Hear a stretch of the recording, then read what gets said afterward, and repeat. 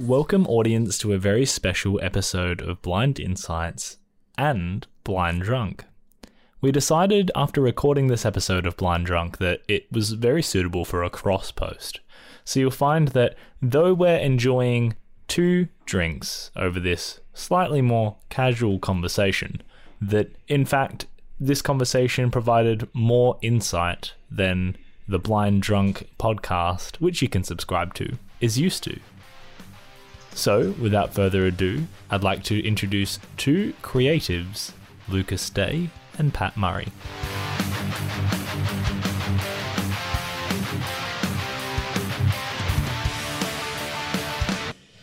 Good evening, morning, or afternoon, listeners, I think is the David line. You're joining us for another episode of Blind Drunk, a very special episode. A special episode for me and a special episode for one of our guests. It happens to be a birthday episode. We are joined, of course, by David Olney. Thank you. Thank you. It's not your birthday. It's not my birthday. Because, listeners, we have found the lost David's Birthday 2019 episode. The file still exists, and at some point, maybe the day before my 2020 birthday, it'll get released as the lost episode. That'd be a good way to do it, and that takes the pressure off me for getting He's it out. got another 3 months, which is always a good thing when he's trying to get uni done. No, but of course we have to sing Happy Birthday. Oh, please No, don't. Pat can decide if we have to. Your choice, Pat. No, I would actually okay. suggest it's a very bad thing to hear me attempting to sing with a microphone. Fair enough. We're joined, of course, with Patrick Murray. Thank you for joining us. Thanks for having me, guys. And happy birthday. Thank you. And of course, no less, we are also joined with Lucas Day. Thank you for joining us, Lucas. G'day, guys. It's excellent to have you guys here. It's a bit of an eclectic kind of mix we've got here. Of course, I've known these 2 gentlemen from school. They graduated a year before me. So there was that kind of look up to dynamic. But, you know, we're on a podcast now and all is equal. Well, particularly seeing it's your podcast. Yeah, we're at your mercy now. And Tim's got control of the deck, so anything can happen. I will absolutely edit you into oblivion. You'll be more fabulous than you've ever been. It wouldn't be an episode of Blind Drunk if we weren't drinking some alcohol. And I have put in front of David, unfortunately, a brew that he was not as keen on. But Only because of what the alternative was. We're drinking a Cashmere New England IPA. So we're on a very nice IPA. Pirate Life, right? Yeah. But the alternative, Yeah, is a Celtic Red Ale from Bridge Road, which is the beer that makes you think, now it's time to take down the Roman Legion. What any proper Celtic Red Ale should do. And really important, audience, we're sitting at my favourite pub in North Adelaide, the Oxford. And I didn't even know there's a banquet room, so I now know where I could have my birthday. And we're not going to get picked up for copyright because that music is just far too distant. It's about as similar as it was when we were at the Crafers and I was singing Bruce Springsteen. Were you? Was it Born in the USA? Oh, you were too. That's Bruce Springsteen? I'd forgotten that till now. I think I was more you're doing it concerned again. with Yeah, I know. We're going to get a copyright strike because my version just sounds so similar. you. Or so much better. Yeah, There you go. I think in order to get us on track here, because sometimes we actually need to be on track, it's just a novel idea. Gentlemen, you both make things. And now that we've done the episode on Tharwa Valley Forge with Karim, we've opened up the door to talking to people who make things. So today's Blind Drunk is really about why it's so cool to make things and what you make and what you'd like to make in future, and just our normal thing of how's your week been, what cool thing happened, what have you read, what have you thought about, what thing freaked you out. So we can start anywhere people would like. Birthday boy rules, you can either go first or last. I'll go last. Fair enough. Lucas, tell us about what you make. Well, I am a singer-songwriter, so I make music. And of late, I've been recording 4 new tracks at a studio in West Theberton called Wonderberg Studio. They popped up on my Facebook feed the other day. They've got, a combination of analog and digital kit? He So you does. go for different sounds?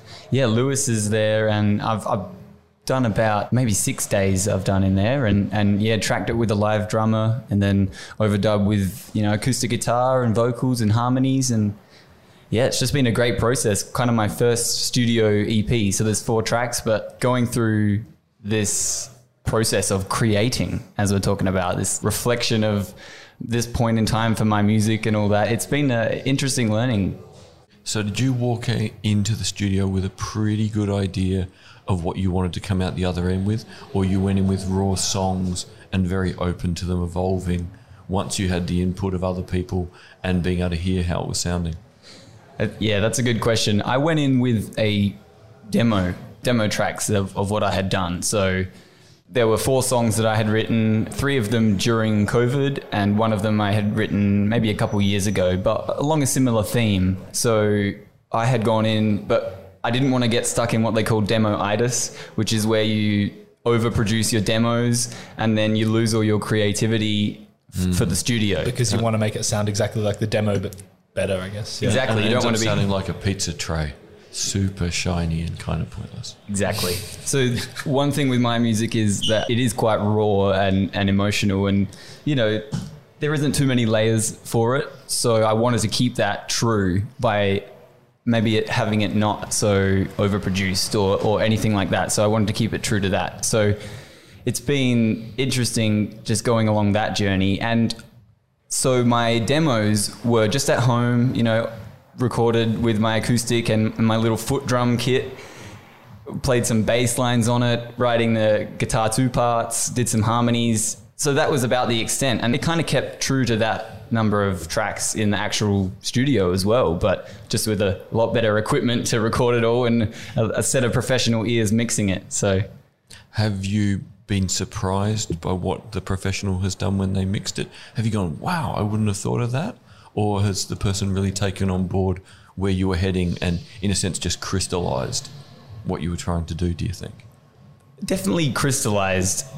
I don't have, obviously, all the know-how and experience that he has, but I understand some of his decision-making when he is recording the drums and bass and acoustic guitar. He knows where to place the mics to get a decent sound. He knows which preamps or mics to even use to get the best image of that acoustic guitar. So I have a Martin OMC guitar that is amazing sounding, but I can never get it to sound good with the mics that I have at home. What does OMC stand for? I don't remember that as a designation. It's the body shape and the C is a cutaway. Ah, okay. So it's a kind of a symphony size. It's quite a thin body. So full size, thin body and cutaway, essentially. Exactly, yeah. Okay. So, and it's just, I've had it maybe 8 years and it's just been getting warmer and warmer sounding. So, but the warmness never came out through the mics that I had. So when I really noticed that it was a studio recording is when the reflection of that guitar, how it sounds to my ear naturally, when that was reflected on tape, or not tape, but you know, the digital, exactly. Yeah. Wow. And this is the kind of stuff, again, you're so busy trying to do in studio what you want to do. But on the other hand, when you've got amazing people to learn from, you go, where did that mic go? What mic was it? What cable did it go to? What did it run into? And what were the settings? Exactly. So you find you just get overwhelmed at the end of a session because you've done everything you need to do to get a good performance and tried to learn everything everyone else is helping you with. One, so that you can be a bit more self-reliant in your own time. And 2, you can work even faster in the studio. And you just come home like you've been wrung out like a dish rag from my memories. Exactly. Oh, coming home from the studio, yeah, you get a bit burnt out, but it's so fun and takes a lot of energy, especially on tracking vocals. That day that I did that, I had to go in and do it on a separate day as well because I wasn't prepared to do 8 hours of singing that day. You know, it takes a lot out of your voice and that kind of stuff, especially to get it to that high level that you want. Perfect for a recording. There's a lot of takes. Yeah, I was always glad as a guitarist that I got to go home fairly quickly. Like the vocalist would always still be there. Yes. I'd come in and either I could get what they wanted or they could tweak what I'd done or they could tweak the settings on the digital processing. And relatively quickly, you know, if I had to be there for more than 90 minutes, something had kind of gone wrong. Right. And, you know, the poor vocalist would only really at that point be just starting to get to where everything was coming together if it was going really well. Yeah, so it's been a definite process. So I just finished the final mixes yesterday and now it goes to the mastering stage. So I'm paying these professionals to produce essentially these songs that I've written. And if we go back to talking about creating, I would rather spend more time on creating the songs and then taking it to a professional to speed up that process of getting it to a good quality to then release because that's where their creativity is best used. So when I talked about demoitis, I would rather use my creativity in the studio where it can be captured, and in my own time writing the songs and constructing the songs at a more raw sense there, and then take it to the studio and then get some professionals to spice it up a bit. Yeah, I agree with you totally, because I remember working with people who would have the fixation from the first idea to the final product. And as a consequence, if you actually judged it on the amount of time invested, their level of productivity was terrible. And if they go down a rabbit hole, they don't come out for a month. So despite all the talent, people would lose a month at a time fiddling with stuff that either a professional would fix or decided need to be different to be better. But because it's your own project, you lose all sight. So it's really good that you're already recognised. I'd rather go do a new exciting thing and get it to the point of handling to these people to apply their professional polish on. I think it's a really important thing to have it be a reflection of my skill level and talent at a certain time. And that will change with naturally your growth as any professional in any industry. So I just want it to be a snapshot of that time, and that's the music that I was making at that time. Try and get it as best as I can, and then there's always more songs to be written. You know, there's always more things to be created. Yeah. And when you're famous, you can release the remastered, re-recorded, whatever version of Yeah, those you songs. can revisit things and re-record them later, and it means something. Because you go back 10 years' time and go, I see that differently now, so I'm going to sing it differently now. So there's a legitimate reason to have both versions. I started writing songs when I was 13 years old, and Tim and Pat, you've probably heard plenty at assemblies, had to sit through my early stuff, but, you know, school assemblies. But yeah, I think even playing those old songs now, I still get value out of them. And even though they were simplistic because my skills were not where they are now, but the process of writing the song was ultimately the same. It's still that creating. It's still that reflection of who I was at that point. Yeah, and you now get to reflect on, I was there then, I was there at this other point. So you see, and this is why it's so important, people, if you're going to start making anything, finish what you start. Finish projects. So many people go, it's not perfect, start another thing, it's not perfect, start another thing. And all they end up left with is essentially the wreckage of not completing anything. And it can often end a creative career because they can't look back and see the development. All they think they see is continued wreckage. So immaterial of how simple a project is, my experience has always been finish it, put it away in the best finished form you can at the time, knowing that's a marker on the road. That's that phase down, and you learn a lesson, you're going to try and apply that lesson. Now you can go on to the next marker on the road and see what you can achieve with the next part of the project. And why would you want to skip a marker? Like, that is your road. Be in a hurry to start Exactly. but you can't get to stardom without being an artist. Exactly. Yeah, I find that very relatable. Like, if you don't look back on something you've done even 2 months ago and think, oh, what was I thinking when I did that? Or like, you don't think you've grown from that, then are you really making any progress? Like, it's okay to put something out there that isn't perfect, because that is the only way to improve. Yeah. It was as good as it could be on the day it came into existence. And it's a marker of what you were capable of on that day. And that's worth hanging on to, because it means that's your new baseline. Here is where I know is always solid. So in your case, Pat, you were saying you started welding at 12. Also started working for your mum and dad at 12 I was past. sweeping the floors, but So when did you actually start playing with hot things? And the first time I played with a welder was when I was left unattended, and I was like, oh, I know what to do. And I turned on this welder. It was a MIG welder. Got 2 pieces of aluminium plate and put them together and tried to weld them with silicon bronze with no gas on. And what happened? Oh, it made a mess, and then I was like, oh, that doesn't look too bad. And then I went to grab it, and obviously it was hot, and then it fell and hit the floor and fell into 2 pieces. So, And did you learn from that? I learned that I had no idea what I was doing. But that you were really excited to know how to make it work. Yeah, let's make something hot and sparks. So I think I started MIG welding probably at work around 2011, 2012, more so when I had finished school. And that was just MIG welding, galvanized steel, so not really fun stuff. But that's how you get your core competencies. Yeah, and I was welding really thin material, like 1.2, 1.6 mil So then when I finally did get around to going to trade school and doing an apprenticeship, they were like, oh yeah, these are the welds you have to do, and it's on 1/2-inch plate, so 12 millimeter thick steel material. And I was like, well, this is easy, because it's a lot easier welding heavy stuff than really You don't thin blow stuff. holes in it. Yeah. And it was clean, mild steel as well, not galv. So Which means less weird shit going up in the air and less strange things happening. yeah, so much more enjoyable. So you essentially started on the hard stuff. Yeah, and same with when I got into TIG welding, which is what I really got passionate about. I started welding aluminium, which not a lot of people do, and a lot of people find quite intimidating, but that's what I learnt on. That's all I knew. I was TIG welding aluminium for maybe 2 years before I even tried welding steel or stainless. So what's the main thing that aluminium gets welded to make? What, things like bull bars, or what's the main use? Oh, lots of things really. It should be used for more things in my opinion, because you go down the beach and you see... Again, aluminium's amazing and it's so stable. Yeah. You go down the beach and you see that they've made pergolas and stuff out of steel, and it's just... You wonder why. It looks good there for about 6 months, and then it's dripping with rust. So, yeah, lots of things. Mainly what I do is custom fencing and gates. That's sort of the main job. We do 98% of that in aluminium.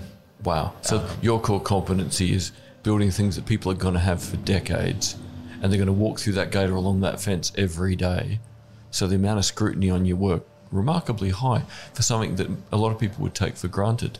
But if you're the person who's just paid for it, you're going to notice whether everything's straight, what all the welds look like. Yeah, we that's probably the best thing we have going for us at work, is the quality of the welding on the frames and stuff, because all our frames are TIG welded. A lot of the competition is just they'll either MIG weld it or spool gun it, and then it looks like crap, so they grind it off, and then they don't take much care grinding it off, and then it doesn't it just doesn't look good. So No matter where we go, Pat always finds a weld that he doesn't like. Dodgy. everyone's probably sick of me talking about it, but Never. I remember Not on your birthday, at least. I remember when my uncle was doing the qualification to potentially work at Subcorp when the Collins submarines were being built in the 80s and 90s. The different skills he had to be able to show to be potentially able to apply for a job. And putting rows of weld, line after line after line, to fill a gap. And a huge curved piece of metal above your head. It's just like crazy stuff. So I think anyone who's good at this stuff is welcome to go, well, that's a garbage one.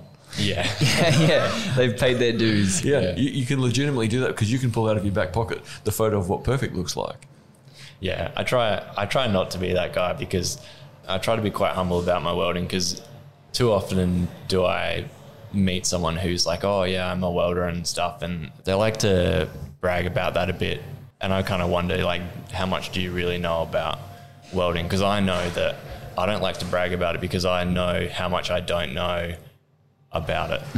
Yeah, the more you know, the realize you don't know very much. Yeah. Again, it sounds like you'd make the perfect knife maker, because humbleness, no matter how good they are, is the most common thing in the community. They all spend so much time on their own in their shed dealing with the perfect image in their head that trying to even get close to the perfect image means even when everyone else thinks they've done something amazing, they still know it wasn't the image in their head. Yeah, and I think that's how you grow in a profession like that. As soon as you become satisfied with the work you're putting out, whether it's your welds, your music, as soon as you're completely satisfied with it, are you going to keep growing from that? If you can't see room for improvement, what's the drive to do better? How do you find the combination of going to work Monday to Friday and doing the conventional work of building the gates and the frames and the fences? How does that then prepare you on the weekend when you go, right, now it's time to make something really creative? Do you find it means your competencies are really high, or do you really itch for Saturday when you can kind of go wild and do sculpture? Or how does it tend to work for you where both job and joy are with the same tools? Yeah, so that's something I always battle with during the week. It does involve skill and TIG welding and the things I love, but I've been doing it for so long, it's second nature to me. So I listen to podcasts all day, every day. Wow. If I forget my headphones, then Then you're really yeah, angry. I'm like, Like if I have to be half an hour late for work to go back and get my headphones, It's I'll better go to and do that. Yeah. Because your productivity will be so much better. Yeah. But yeah, I'm always, if I'm not listening to podcasts, I'm working, but I'm thinking about, or what am I going to do after work? What's the next step on this project or that? Yeah, it's always a struggle because I make lists of things I want to do and I'm always so inspired to do in the morning, but then come around to 4:30, 5 o'clock when I'm finishing up work, I'm like, Just haven't got the energy left. Yeah, like, all right, now I'm tired. And that kind of weighs on me a bit. But have you tried doing your own sculpture in the morning, getting up that hour early, or you're just not a morning person? I wish I was a morning person. I try to be. But you're not. Yeah, Better I'm more of a night person. Like, I will be in the workshop to 11 p.m. So you really later. need to come home, be mellow for a bit, and then go, right, the switch is back on, got some energy again, got the idea, off I go, and then hope you remember to go to sleep. Yeah, like different project. It wasn't welding, but last night I got home at about 5, and besides stopping to free a bird from the fireplace that fell down the flue and have some dinner, I was in the cellar until 10:30, taking the walls, all the old plaster off the walls back to the original stonework so I can replaster it. And that was like my project for the night. So there was another almost 5 hours of work, like labor intensive work like I just don't have trouble getting that second wind because that's what I want to do. It makes you happy. Yeah. And that's what people don't realize. Like, people who keep telling me, I don't have any energy. Well, get a freaking life. Yeah. If you find something you love, the energy will sort itself. Recently, at the start of this year, I was off work for 2 to 3 months with chronic fatigue. I had burnt myself because I'm just a really hard worker. Like, that's what the kind of thing I do. I'll work all day. I'll go home. I'll work all weekends. Not because it's work. I shouldn't always call it work because it's just physical. It's physical work. It's endless physical activity. Yeah, I really burnt myself out. And I had chronic fatigue for 2 or 3 months. And I think coming out of it when I was getting better, it was hard because the more you sit around and do nothing, the worse you feel. So I was trying to find a balance between getting out of bed and going and doing things, but not overdoing it and setting myself back. But if you don't get out and do those things, you feel like even worse. Sitting around is the worst. Yeah, it was I think to the end of it, it was a real psychological battle with how I was feeling, whether it was actually physically tired or a mental tiredness because I wasn't doing anything. Yeah, and I think a lot of people don't understand when they're physically tired or mentally tired. They don't know how to distinguish between the two. And it's kind of important to realise that more often than not, either your brain or body goes under first. They don't go under at the same time. You can be physically exhausted or you can be mentally exhausted. Rarely is it both at the same time. Whereas in your case, your brain was clearly just buzzing along before the chronic fatigue, so your body got told to keep up. Yeah. Whereas there were probably some big cues from your body going, hey, Pat, oh yeah, have a nap. Yeah, it didn't help that I got really sick when I was in Bali. We were on a small island and I ended up in the emergency room there with a really bad fever. Like, I was hallucinating, and it was during Ramadan. So none of the doctors were there. There was just these 2 young apprentice girls there, and they had to put me on an IV, and they missed my vein about 4 times. And then when they thought they got it, about 10 minutes later, Chloe's like, oh, your arm is so cold. And they had missed the vein. The liquid was just going into your arm. Yeah, and it just went straight in my arm. And I was not in a good way. And we ended up coming home about a week early, and I went straight to hospital. Yep.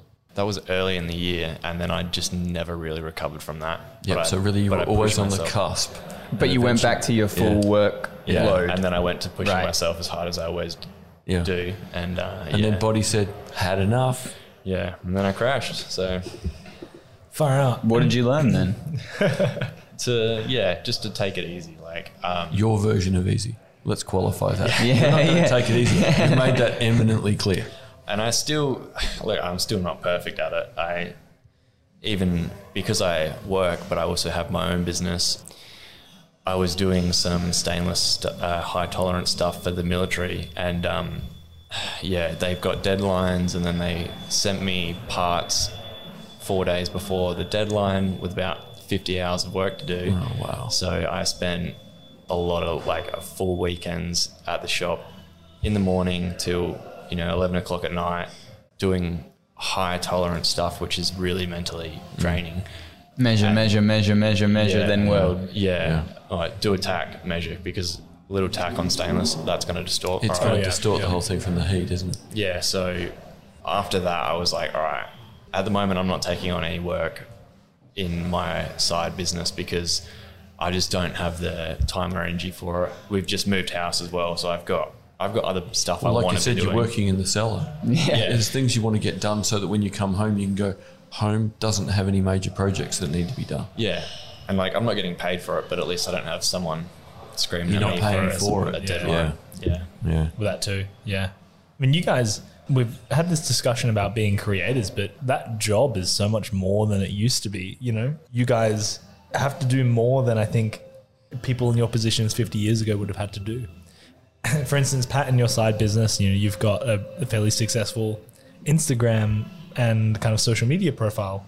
Lucas, you were talking about how your job is we've had a discussion about how your job is extended from being the creator of songs to also having an input in the mixing process. And then not only that, but you also have to, it's not just about gigging anymore. It's about what your social media presence is, where all of that music is available to people and all of those things, because your jobs as creators have to fit into the 21st century. It's like support industry has fallen away and everyone now has to multi-role for no extra income. Exactly. Yeah, and we're responsible to put what we create in front of people who we think will appreciate what we create. Yeah. So, and that is arguably as big of a job. Oh, yeah. So, now that I have recorded my songs, there's a huge task of marketing them next. Yeah. Getting the promotion done before the release. Yeah. So that is so important, and so it can go to the right people who or Spotify or Apple Music or whoever thinks would like to listen to it and benefit from it. And the thing is, while you're doing all that promotional stuff, you've got to leave enough time in the day to be working on the next EP, or you won't be getting joy out of life, and then you won't be doing the PR well. Exactly. So trying to get the balance now. Yeah, it's like with the podcast, the recording of them is fun, the research is fun, but working out who next, what next, there's always these extra steps. And then you start working out, well, how do you commercialize it? And somehow you have to balance all these things so they get done. There's enough energy for the creative bit, but you also don't suddenly discover that you've been constantly working on a 26-hour day. And they don't work very well. Unfortunately, for the last few months... You can't do 7 of them in a week. No. Unfortunately, for the last few months of getting to the end of a huge defence report, it's been like, oh, that was another 23 and 3/4 hour day. Yeah. Spiffy. No. Yeah. Not sustainable. I think that's the hardest thing about being a creative as well, is people don't see all the work you have to do behind the scenes to put out something. Like, I think there's a huge disconnect, like with knife making, for example. Like, people will look at a knife and they're like, oh yeah, that's a knife. They don't realize that could be 100 hours of someone fine grinding that, filing, and just the work that goes into that behind the scenes. And then you just, take a photo of it and post it and whatever. And then it's up for reduced down to one photo. Yeah. It's why the very, very good knife makers, when they're doing a project for your commissioned piece, send photos at each step. It takes them more time in the workshop, but all the knife makers I know who do it say it has a dramatic impact on their customers understanding what they do and having a greater appreciation and being a bit more flexible on time. Yeah. And I always say to the guys, guys, you don't have to send me the photos. I can't see them. And they're like, well, we're taking them anyway because that sequence is good for us if we need to make something like yours again, or if we have an idea. I'm like, well, that's fine. Then send me the photos. And I'll bug people to describe photos of a blob of steel on a forge about to get whacked with a hammer.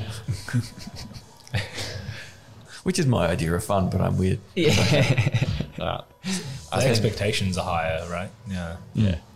I think it's important for people, even if they don't think they're creative, I think it's important for people to have a creative outlet, no matter what that is, like learn an instrument, learn to make something. It doesn't have to be, like we were saying earlier, it doesn't have to be amazing. You just need to finish it, Yeah. and then you'll learn from that, and the next thing will be better. and you get to enjoy what you've made. Like I guess some of the time. I mean, I can't think, now that I've said that, I can't think of anything that comes to mind where you can't enjoy what you've made, but you get to enjoy what you've made, whether A it rocket. be whether it be Like if you did that homemade rocket thing, Yeah. where you launch it and it just goes up and then goes splat when it Yeah. falls. I Yeah. suppose you enjoy it going up. yeah. If you're like a chef, and Yeah, I was just about to say that. Yeah. Yeah, the meal. Yeah. Yeah. it's like the- goodbye. Someone else can eat that and enjoy it. Yeah. I love the idea of making food, but rarely when it is my turn to cook do I. just not good at it. Yeah, but No, it's not that I'm. It's like I'm speaking for myself. rarely when I go to make a meal am I prepared, energetic, enthusiastic about it enough to.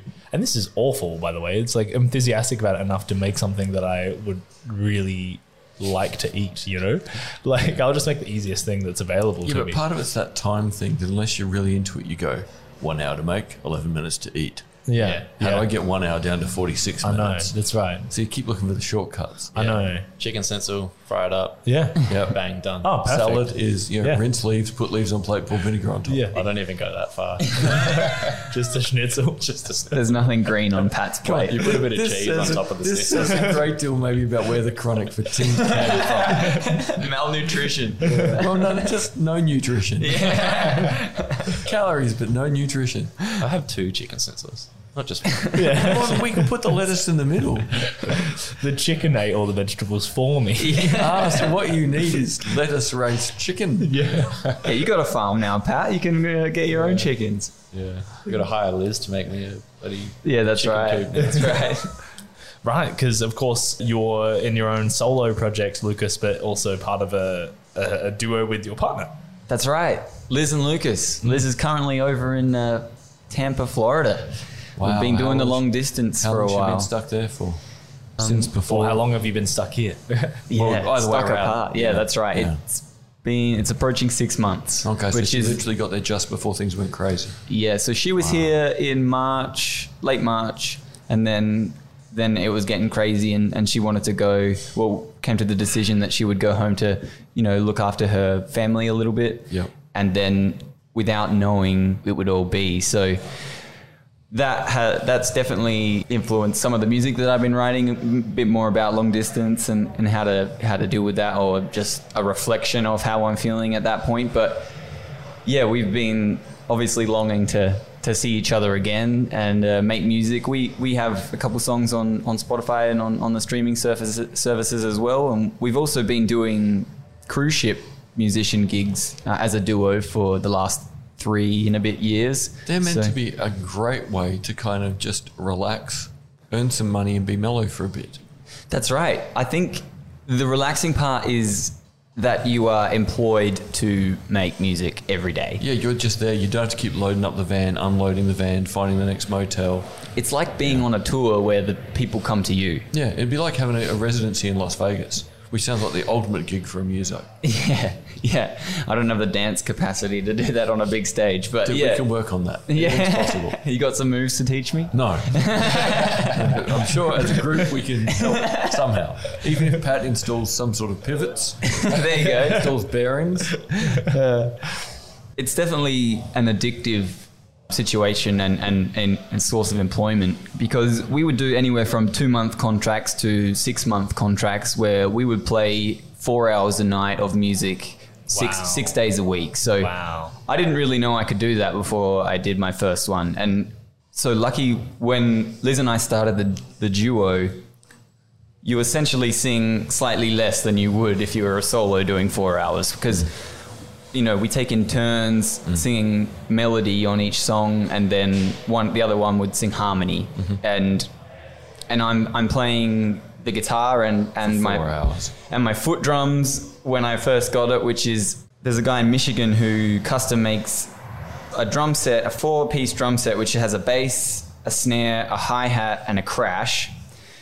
And it's about the size of a small suitcase, a wooden frame with the drum on the front and an upside down snare in the middle. And there are 6 pedal triggers, and each one controls a certain sound. So you'd have a close hi-hat or a crash or a kick drum and a couple of snares.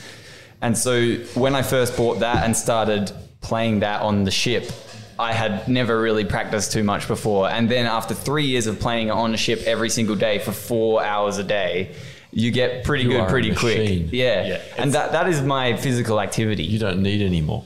Basically, as long as you roll out of bed, have a shower, get on stage, do your 4 hours, have a big meal.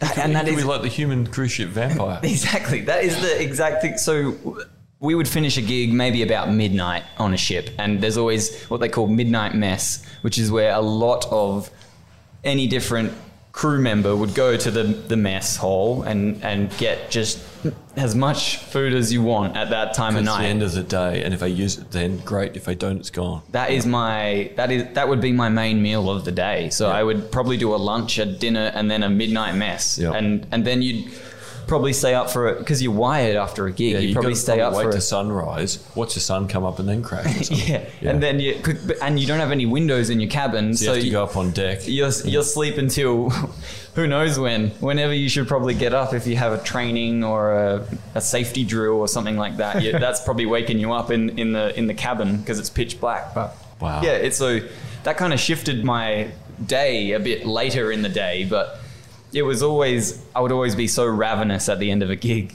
and just go down and just crush like white rice and soup or something and just eat as much as I could and then go to sleep straight away, which is not a good thing to do, but He's in good shape, listeners. Just so you can't. Come on, if you're smacking a drum kit 4 hours a day, yeah, exactly. Yeah. And playing the guitar, it takes a bit of concentration for sure. And your neuroplasticity is going to be outstanding.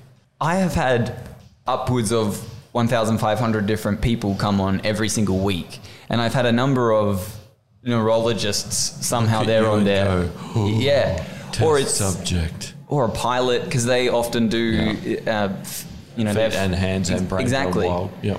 So that they've come up to me and a couple of times have been like, I would love to just put the sensors on my brain while I'm doing it and see. But it's got to a stage at the very start of learning to do that. It was incredibly difficult.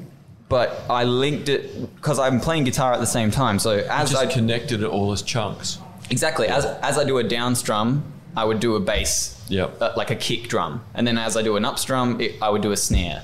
And so that was like, okay, that was the easiest way to start because all it took was starting to create that sound. Then my ears got better at learning what my feet could do. So then my audiation of like hearing it on the inside, I was like, okay, yes, maybe I can reflect that with my feet and actually do that sound and create that. And then it just added little bits over 3 years. And now I get people telling me all the time it sounds like someone's playing the drums. Yeah, which it does. Which is like fantastic. a 3-piece band. Yeah, exactly. Because Tim was saying we had to come and visit you one day so I could have a feel of your drum kit. Yeah. He was trying to describe it for me and I'm like, this thing sounds awesome. Because I always wondered how occasionally you get the person like in the mall who's, singing guitar and the drums. And I think, well, that must be basically the similar kit to what you're using.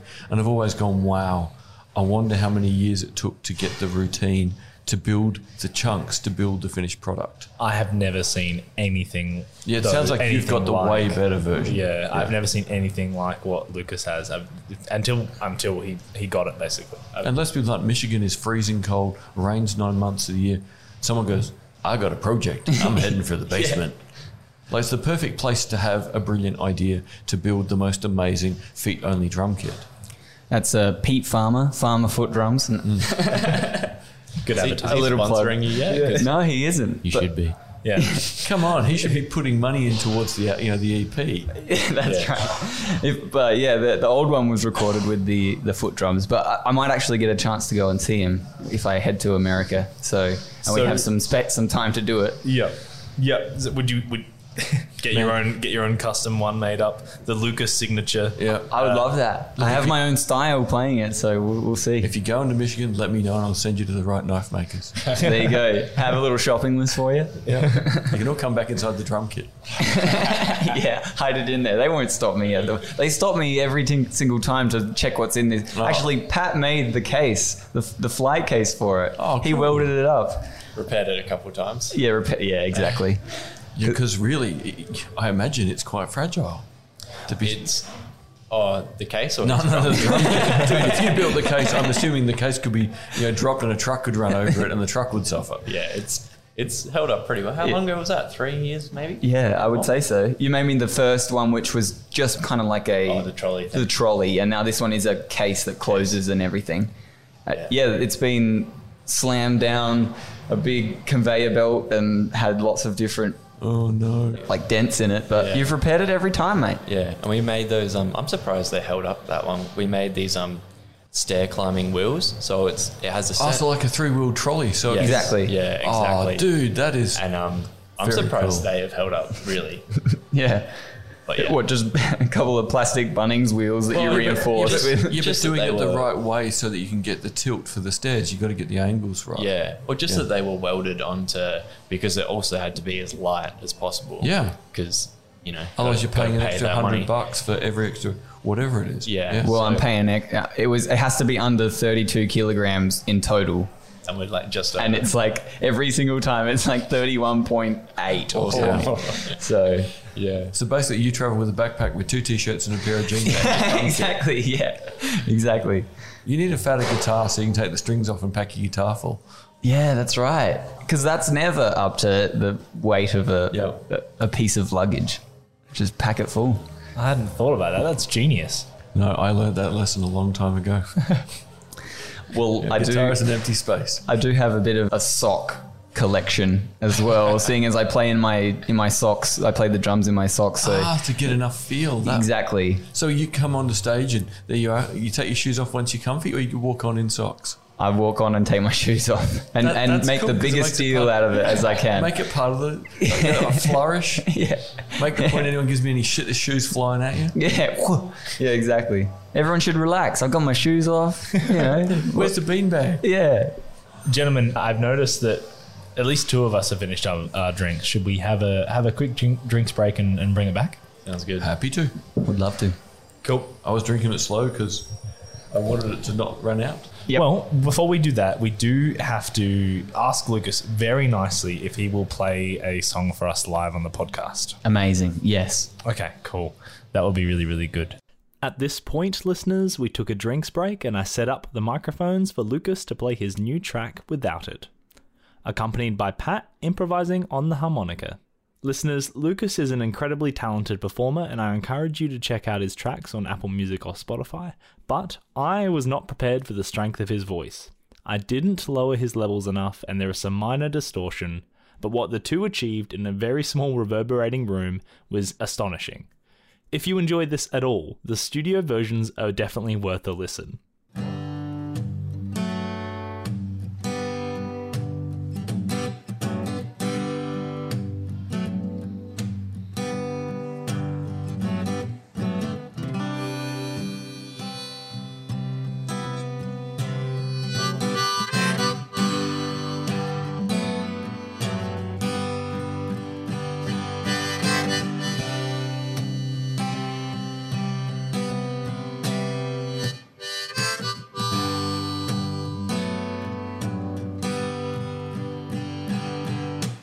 It takes time to learn that you are not your thoughts.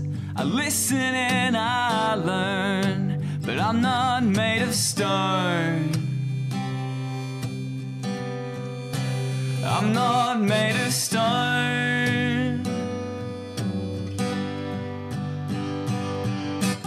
I have tried so hard to just go with the flow. Oh, but my ego craves the control. My ego craves control.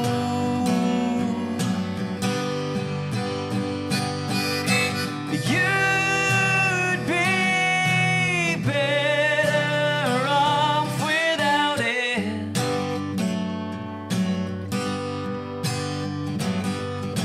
You can be so much more.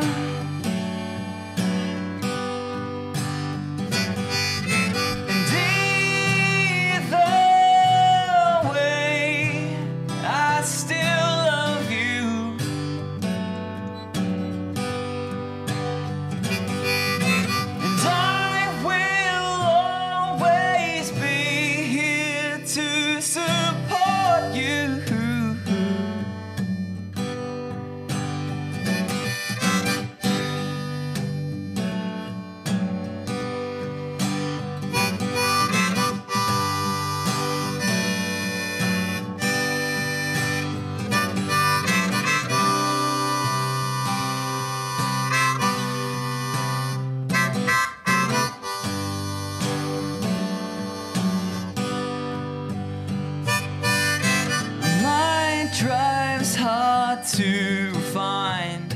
It's buried in my soul. With wisdom I can unlearn bad habits that take their toll. Bad habits that take their toll.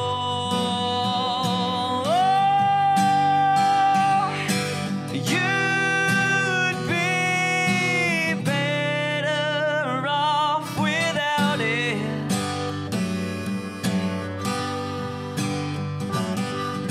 And we could be so much more.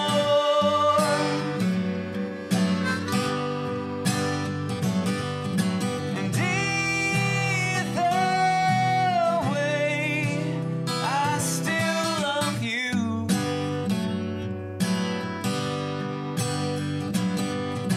And I will always be here to support you. What you got, Pat?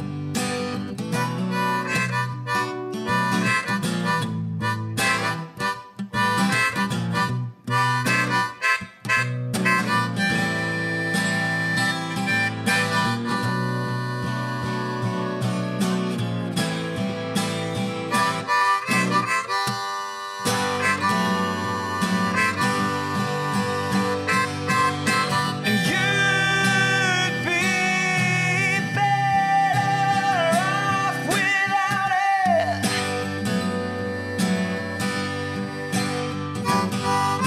And we could be so much more.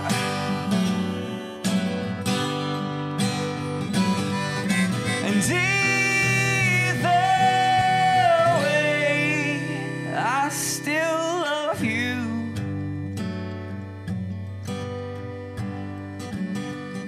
And I will always be here to support you.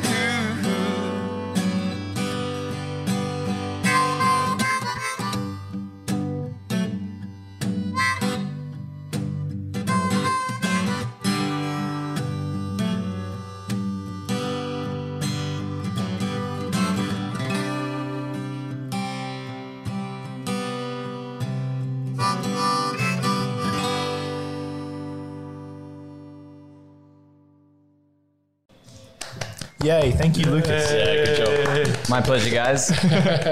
We really appreciate that. Thank you both very much. Thank you again for Lucas and Pat playing for us live on the podcast. Don't forget to find Lucas Day or Liz and Lucas on Apple Music and Spotify to hear more. After getting our drinks and being entertained, we return to the discussion with Pat talking about his next passion project. That's like, because I do welding and fabrication for my job, and that's also what I do for my second job.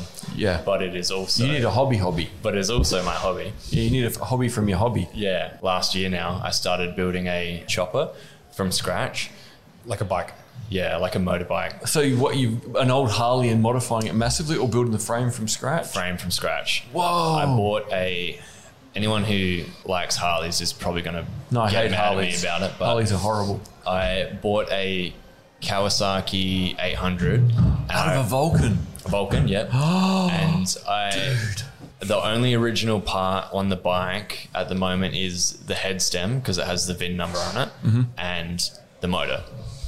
And then the frame I've made from 4130 chromoly. Why are we doing this without the headphones on? No, it's been recording the whole time, so it's fine. Oh, I was talking about you, Tim. I thought you were gone.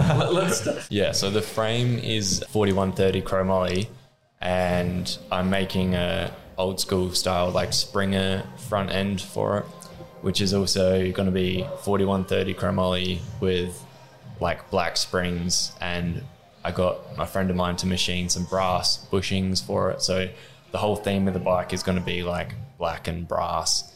But yeah, that's So what are you going to do for the rear end? I stretched the frame 4 inches overall. It's hard-tailed. Okay, I figured you'd go hardtail with your skill set, just to Yeah. go, I don't care if my ass hurts. Yeah. This thing's going to look amazing. Yeah, it's going to be a rough ride, and it's also going to be, it's going to be a long way down the track, but it's going to be foot clutch and jockey shift as well. So Why that's do you want to go that crazy? because I might you as can. well. Yeah, because 'cause you can. I've gone to the effort. The way I see it is I've gone to the effort of building this thing from the ground up. Like, I have not bought one part. It has all been like, I'm making the tank, I made the seat pan. Actually, I did buy a fender because I don't have the tools to. Yeah, that's pretty specialized to make the Yeah. rolled and curved over metal. Yeah. But yeah, I made the tank, the seat pan, the frame, the front suspension. I'm going to make the handlebars, like absolute the foot pegs, everything. Yeah. I'm going to make absolutely everything for it. And each component in itself is its own project. So I'm trying to like complete that to the utmost of my ability, so that once it is all put together, it's not like, oh, I just half-assed the seat pan and Yeah, just do each that. thing properly and then move to the next step. yeah. Wow. And I work on that on and off, and that is kind of my outlet. Like I have when I had chronic fatigue, I couldn't work on it, and also I had no money, so I couldn't buy the $500 worth of chromoly I needed for Yeah. the forks, and I just hadn't really got back into it until literally last weekend, and I spent Friday night and Saturday working on mounting the tank, putting a tunnel in and stuff, and some of my happiest days are when I am by myself working on something like this. And yeah, I really needed it. Like, Yeah. it's, even though I'm doing that kind of thing every day, all week, and then I've got other projects, like my other job is the same thing. This is a complete outlet for me. It's, for some reason, it's the same thing, but it's completely different because I can be creative. I have all the freedom to do what I want with that. You know, the first tank I made didn't come out the way I wanted it to, and then it had a small leak in it. And if you go to my Instagram, you will see this tank, and it's hard to describe, but it's 37 pieces of flat sheet that I have then fully seam welded into this like isometric shape. And it was an absolute nightmare to make. And I hand filed each face so that it's completely flat. And yeah, the first one I made I wasn't happy with, so I actually ended up shooting it with a shotgun. And Yeah, but that made you feel better temporarily. yeah, it did. I felt There's much a better. moment where you hear the bang. The purge. It really does help. And that was like, I actually could have maybe fixed that and still used it, but I was like, it's not as good as what I can do. You wanted the success. So, and I was like, I need to not allow myself to use this, and the only way to do that is to destroy it. Ensure it's Yeah. destruction. At some point, can we come visit with the recording gear and play, explore all the components of the motorcycle? It's almost embarrassing to talk about because I've spent so long working on it, and at the moment it is a frame with a tank and a seat on it, and that's pretty much it. Yeah, but that's cool. It'll grow. That's Yeah. more of a We do motorbike than I've ever made. Yeah, good point. It's I did order the chromoly for the forks recently, so hopefully that will be here this week, and this weekend I will. begin. Yeah, Sorry, what's chromoly? The Apologies. type of steel. chromoly is a type of steel used. It was used in like World War II and stuff to make like aeroplane chassis. It was the Cool. beginning of much better, more stable steel. It's stronger than steel, but it has more flex than steel. Yeah. Interesting. Before it breaks, so that's why it was good for. Right. So do you know Aircrafts. what the chrome and molybdenum proportions are in it of the kind of classic version you're using for this? No, Okay. I don't. No, because I- it's just, there's all sorts of knife steels that are essentially chrome moly as well. And I imagine they've been tweaked to be specifically good for that use. So it's almost like this whole class of steel came along when everyone went molybdenum and chrome together make a much better package. yeah, it's insane how many types of steels and alloys and Yeah. like it never ends. No. There are- Someone's always going, can I add this? Yeah, there's ones you will never have heard about used in aerospace and stuff.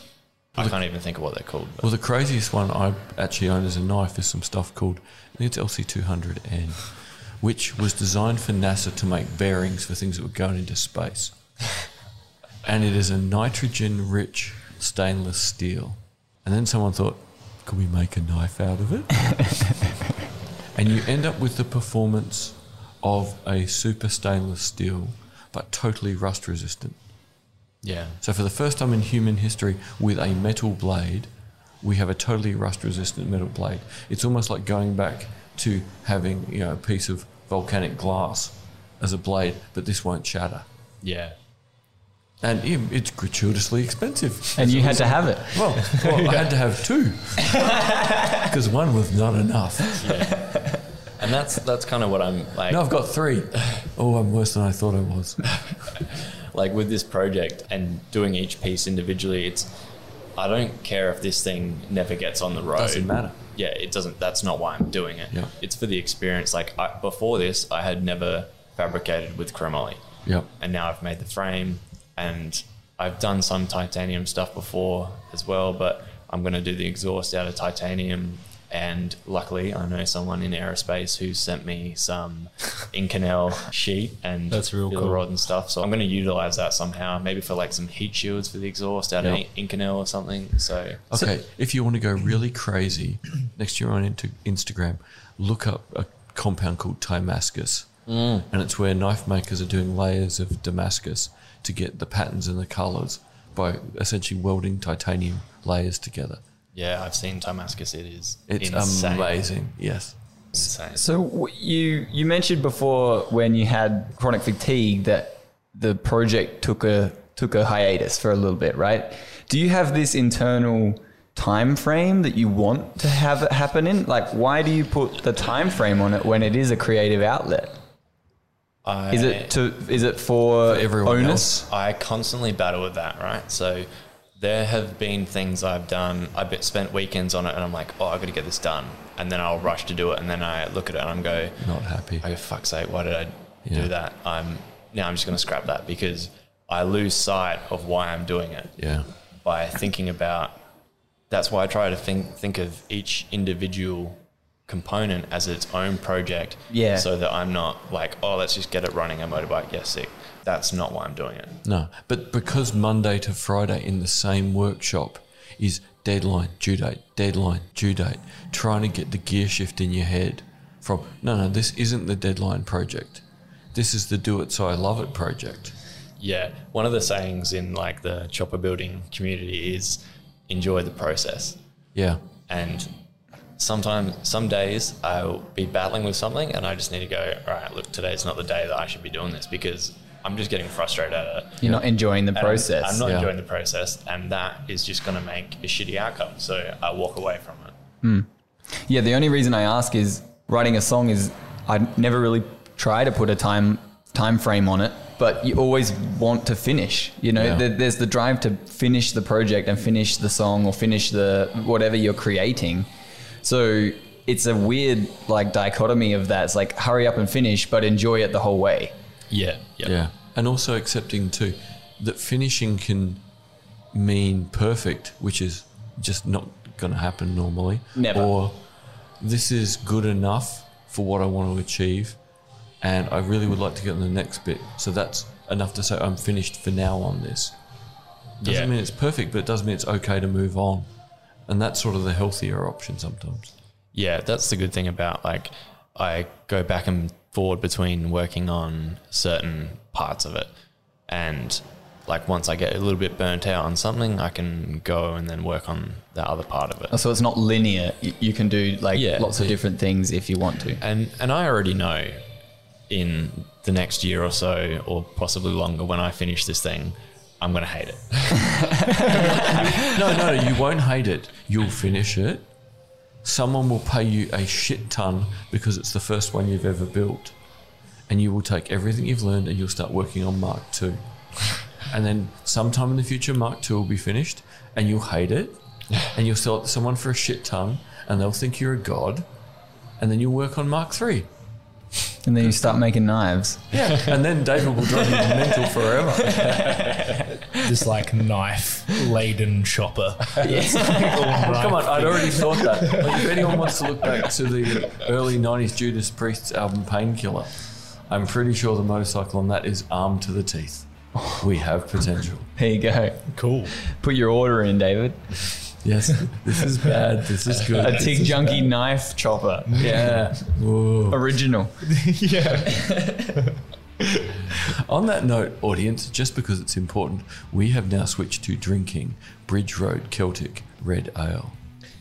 I which must is admit, outstanding. look, here's how I would describe it for the listeners. It's like licking an ashtray, but you like it.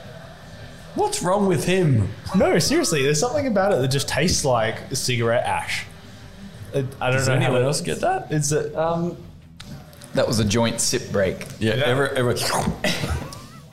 Not necessarily ashtray, I wouldn't say. I would say it has has a bitter syrupy. end.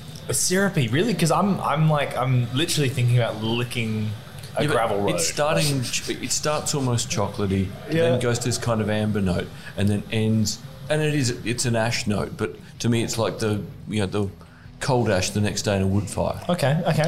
Yeah, that's what I'm getting. Like the Less syrup, horrible the ash. amber is a better Yeah. description. Amber, I think amber is a nice way to put it.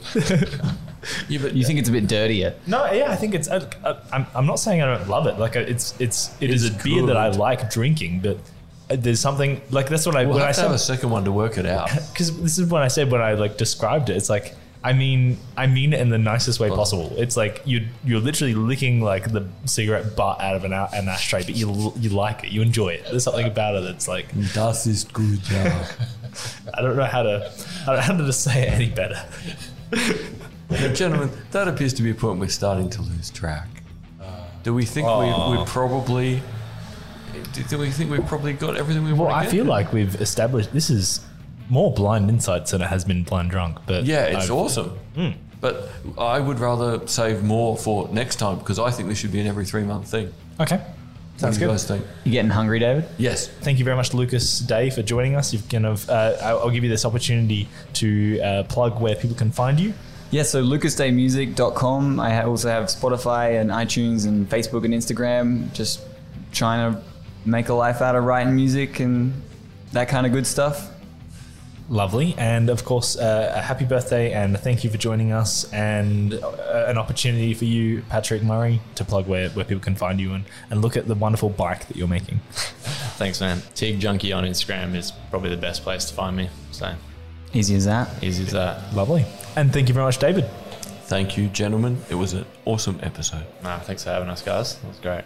Thank you, audience.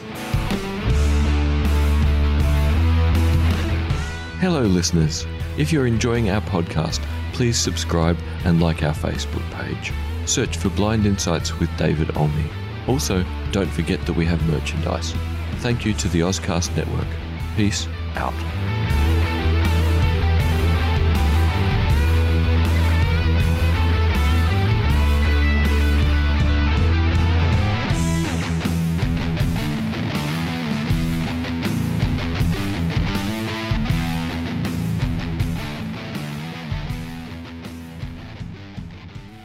Awesome.